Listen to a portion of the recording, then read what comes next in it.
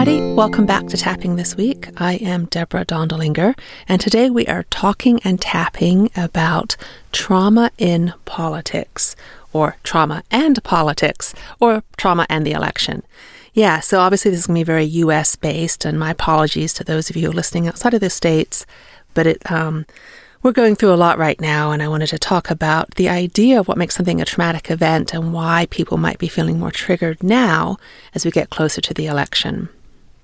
So in my training, have been taught that there are 4 elements that make something have a traumatic imprint on us. We can have a lot of things happen to us that we can just deal with and process, and it doesn't have any lingering negative effects. But when an event has more than one of these elements, it can end up having a lasting impact on our nervous system. And yes, of course, tapping can undo that negative impact. So what makes something have a traumatic impact is that it is an event that is sudden or unexpected or dramatic. So it sort of comes out of the blue, where we're not prepared for it. So that's one characteristic of a traumatic event. The next characteristic is that we feel alone or disconnected. Now, we might be with other people, but we have a sense of isolation, or the event itself is isolating and isolates us. So something that happens where it doesn't happen to other people, or something that happens and we are disconnected from people. The third aspect of a traumatic event is that it's something that's important to you. It's important to a value of yours or a belief, or that it affects something in your life that has value to you. And then the last element that can make something be a traumatic event is that we feel powerless, or we feel under-resourced. And once again, we can be coming into the event feeling that way, and then the traumatic event just exaggerates that, or the event makes us feel powerless and under-resourced. So 4 aspects to an event. So something happens, we weren't prepared, it's important to us, and we don't have the internal and external resources to deal with it. So last week was the first debate between the 2 president contenders in the States, and I did not watch the debate.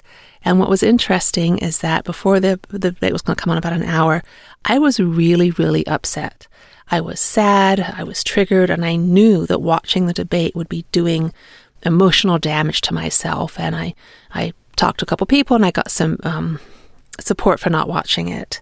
So I did some tapping on what was bothering me, and I just was having not a flashback, but I had these 2 scenes in my head from 2016. And the 2 scenes in my head from 2016 were one of the debates where Clinton and Trump were on the stage, and he was sort of physically stalking her. And that was upsetting, but it was really the second scene that I hadn't processed. And that was waking up the morning after the election and discovering that Trump had won and feeling absolute disbelief and feeling crushed. Now, obviously, if you are a Trump supporter, you wouldn't relate to this feeling, and that's not the point here. The point is that Clinton being elected had a lot of value for me. I wanted to see a female president. I did not expect her to lose because I didn't see how Trump would have the credentials to win. And so there are a lot of aspects of the traumatic event that played into it. So I did a lot of work around Trump being a sexual predator and feeling victimized as a female with the history that I have around sexual abuse. And I thought I was over it. But what happens when we come to an anniversary event is that unresolved aspects of the first event can show up for us. And the debate reminded me of seeing the debate 4 years ago and triggered me. Now, luckily, I tapped in just a few minutes, and I've resolved it pretty quickly. So if you're noticing that you're feeling triggered, that is a really good invitation to do some tapping. But what happens when you're not so aware of being triggered? A lot of people are walking around right now feeling angry, feeling defensive, feeling opinionated, feeling alone, and they don't recognize that that actually can be tied to events in the past that have upset us that we haven't quite processed. And that's why I love tapping, because we don't need a therapist. We can do it ourselves, and it works with our nervous system, and it produces lasting change. And the last thing I want to say before we tap is I want you to imagine there's an idea of the rain barrel, the immunity rain barrel. So you imagine you have a rain barrel that gets filled up, and when you is often used in the world of toxicity, talking about if you have a toxic overload in your system, if like one little thing will set you over the edge. But you also can have a rain barrel, an emotional rain barrel, and consider this your emotional resiliency, your emotional reserves. And if we've been chucking things in this rain barrel to deal with later, all of a sudden it's overflowing and we don't have any capacity to handle things. So tapping proactively, or when you're not triggered, is a really good way to empty that rain barrel so that you have more flexibility, more resilience when something happens in real time that you need to respond to. So, why am I talking about politics and trauma, or the election and trauma? If you think about the news cycle is geared towards stimulating us, giving us bad news to catch our attention. We wouldn't notice the news unless it was something that we cared about, and they're always delivering the next shock, the next shock, the next shock. So the way the news cycle works, especially the auditory and visual news, is they have elements of creating a traumatic event or having a traumatic impact on us. And that's why many of us don't even watch the news or listen, because it really is, we know that it's going to assault our nervous system. So notice whether this past week, I'm going to laugh at this question, have you felt triggered or sad or overwhelmed or alone or disconnected? And we haven't talked about the fact that we still are all dealing with the virus and the pandemic worldwide. And we're about 7 months in. I think it was March 11th that the World Health Organization declared the pandemic a pandemic. And there was a Twitter feed I was reading. I do not have the source, but it was a man who works with natural disasters. And he was saying that we hit a wall around 6 months in, that he's seen that when he works with natural disasters, and the wall lasts about 3 to 4 weeks, and people they're tired of having to cope with it. It feels like the end is not, there's no end in sight. And it's a phenomenon that he's seen repeatedly in different disasters. But the difference here in our case is that we can't escape the disaster. There's no place we can go where we can get away from this pandemic. And that is exhausting. So while it might not be traumatic like the big trauma that I mentioned with those 4 aspects, it is wearing to have to be continually readjusting and changing course. And we're so adaptable. I mean, look at what you've already adapted to, but it takes a toll on us. So we have traumatic aspects showing up and we have fatigue. So what do we do with that? We're going to do some tapping right now. So just think about how you're feeling, how sad or angry or not concerned or detached. Just check in with where you are. And what's coming up for me is the feeling of disappointment. I am utterly, thoroughly disgusted and disappointed by all of the energy put into Trump's presidency, his behavior, the chaos that has shown up, and just the ripples of discord flowing through our communities. So on the side of the hand, as I notice, I'm feeling despair and discouraged and just beaten down. There's a lot going on right now. I deeply and completely accept myself anyway. Nice breath there, yeah.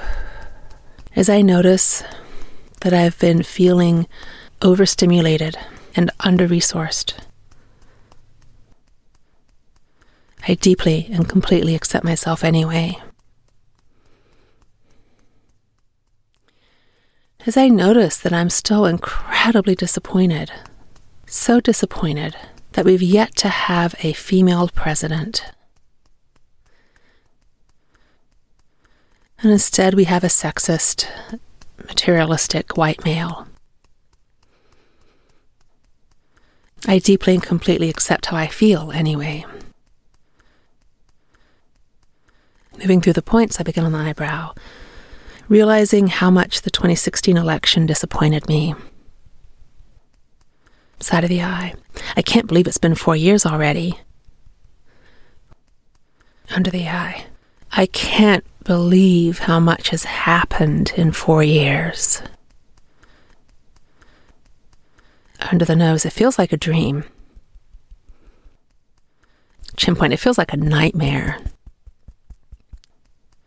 Collarbone. On one hand, it's gone by very quickly.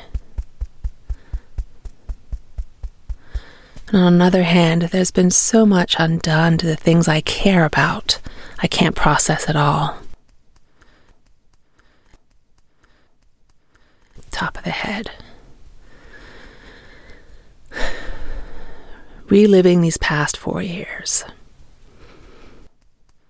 Okay, good. Stop there. Relax your hand. Gentle breath. So there's another reason why you might be noticing that you're feeling more emotional. And I learned this when I worked on a suicide prevention hotline. They said, I was taught that when somebody is coming out of the depression, that's when they have the energy to actually follow through on the suicide attempt or the suicide. And when we get closer to the end of something, it's when we can actually process how painful it's been. So as we get closer to the possibility that we might have a different president elected in a month, it's like we can finally realize how bad we have been feeling about the current president, because there's hope in sight that there'll be a change. When we're in the middle of it all, we just sort of had to just do what we could and just keep on, one step at a time. So when you think about the fact that things could change in a month, and we might no longer have the current president as our president, what do you notice? There is still a huge wounding among the Democratic Party that they thought they had their election, and then to be so disappointed when they lost to Trump, that is just this mortal wounding. And I see people not wanting to believe the polls. Obviously, things can change based on how people vote, but people are they don't want to jinx themselves. Yeah. So it's this interesting mixture of hope, wanting a president that's going to bring some sanity back to our government and start to build more of a sense of pride for all of us, not the separatist policies that our current president has. So hope for a better president. A little bit of I don't want to jinx it. Almost like closing my eyes so I don't have to see what the outcome is. And then just realizing the weight of the past 4 years. The side of the hand. So as I notice how heavy these past 4 years feel, I deeply and completely accept myself. As I notice that part of me stopped breathing these past 4 years. And it feels like our country got terribly off course. I deeply and completely accept myself. As I notice all the agitation inside of me and in the communities around me, I deeply and completely respect how I feel. Moving through the points on the eyebrow, this agitation inside of me, side of the eye, this agitation around me, under the eye. People are arguing all the time. Under the nose, people are so opinionated. Shin point, people are so dug in. Collarbone. How are we going to turn this ship around? This sense of despair. Top of the head. This sense of agitation. Good, stop there. Another gentle breath. So as you're tapping on the despair and the agitation, notice as that settles, if you can notice hope starting to creep in. And what happens when we tap is we get ideas start to show up. So one idea that's been showing up for me as I'm tapping is all the people who have gotten involved, all the young people who've gotten involved, the level of awareness and engagement with our political system in the U.S. is dramatically expanded in the last 4 years. Look at the Me Too movement. Look at the racial justice protests and uprisings. Look at the level of awareness around systemic racial issues. We have it's like we've taken the curtains down. The sun is shining in and showing us all the dust, all the places that need to be cleaned up and tidied up. So there is hope, but we're still in the middle of this wrestling for our country to become a more inclusive and competent country. So notice how much hope you feel. Yeah, and just sort of nurture that hope and tend to it a little bit. I'm part of a letter writing campaign sponsored by Vote Forward. It's a really fascinating organization. They did research looking at the impact of handwritten letters to prospective voters, and it actually increased voter turnout by 3 to 4%. They set a goal of 10 million letters to be handwritten and mailed by volunteers across the country, and they reached that goal. 10 million letters are being mailed out on October 17th to voters, prospective voters across the country, sharing why I vote, why we vote, and encouraging people to vote as well. The other plus side of that is that means there are 10 million first-class stamps bought that will definitely boost the post office budget, that's for sure. So that's my tiny glimmer of hope that I'm holding on to, that I'm part of this bigger organization that's making change. And I'm being very kind and compassionate with myself, noticing when I feel sad, when I feel overwhelmed. I don't always have to take on the weight of the world's problems. I can just focus on something a little bit closer to my circle. So look for whether you've been out of sorts. You might not recognize it as trauma, but perhaps it's tied to something that you haven't processed.